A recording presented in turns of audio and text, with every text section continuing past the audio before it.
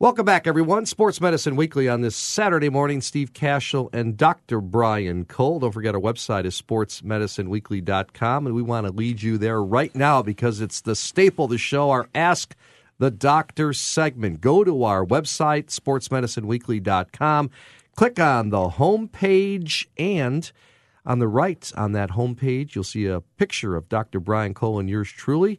And you want to click on that link, and you could ask the doc a question. Got some good ones today, Doc. You ready for it? I am. All right. Here's the first question.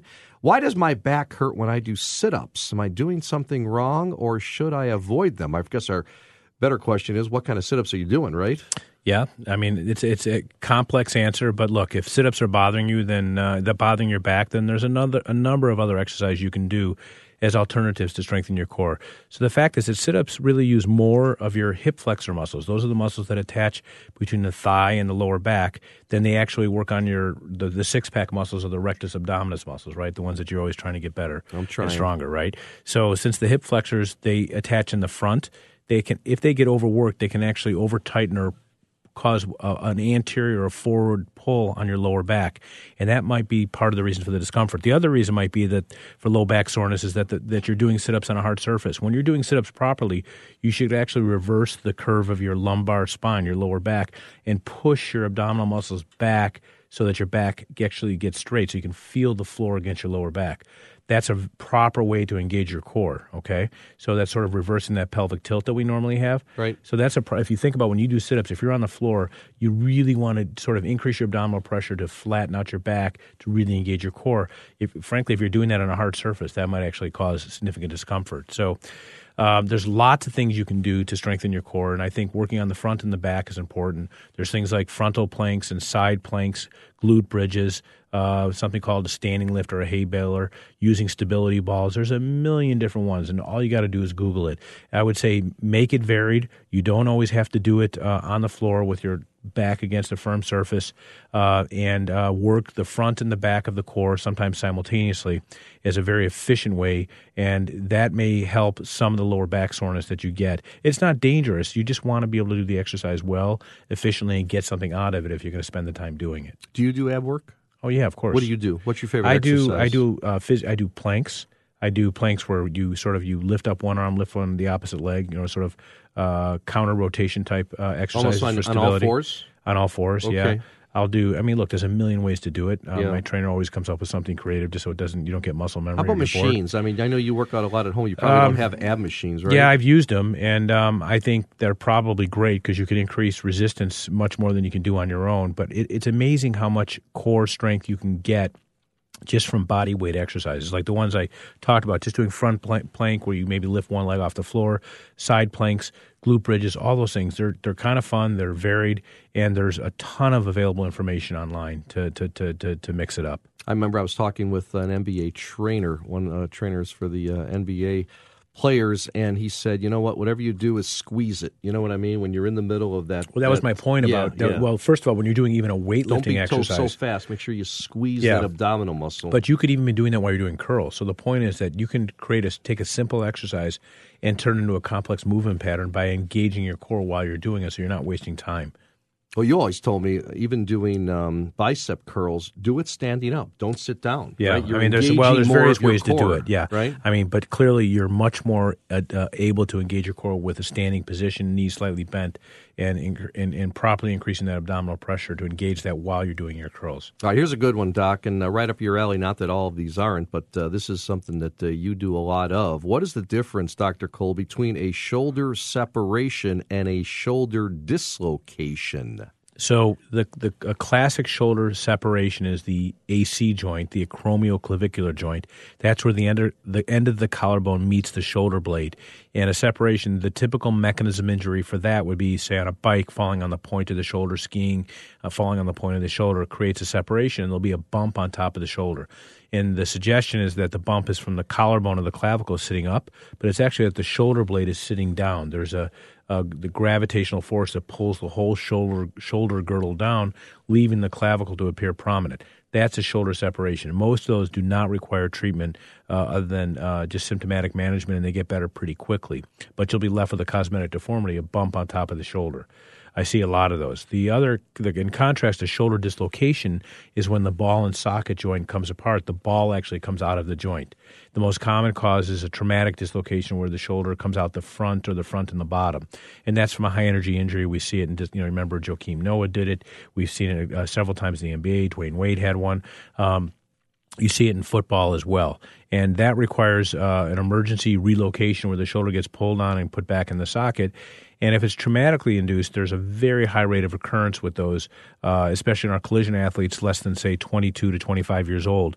And often surgery is required to prevent it from occurring again. So that's a whole different topic of when to do a shoulder stabilization procedure versus letting an athlete come out again. But those are more likely when traumatically induced to require surgery to prevent it from coming out again and to prevent it from causing further damage or disability.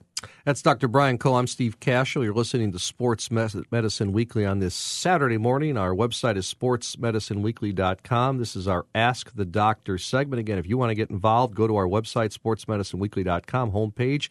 Look for the picture of us on the right side. Click on the link, and you can ask a question. Got another good one here. I recently had shoulder surgery. The doctor said stay in a sling for 4 to 6 weeks. I felt comfortable enough to get out after 10 days to 2 weeks. Was I hurting myself at all? Well, you have to go back to why the sling was recommended to begin with. So if most times a sling is recommended to avoid inadvertent forces that could disrupt what was done at surgery. Okay? Yep. So maybe just to remind you to not overwhelm whatever surgical repair was done.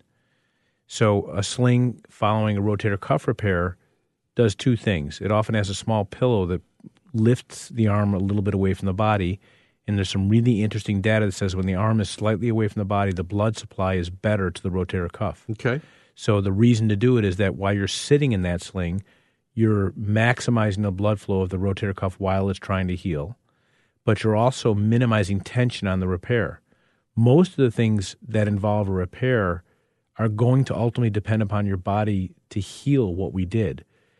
When I'm repairing something, I'm holding it together with sutures and stitches and things that are not all that strong, right? They're there to hold it in place while your body takes over to heal what we did. So in the setting of a rotator cuff, we're actually sewing a tendon back down to bone with stitches.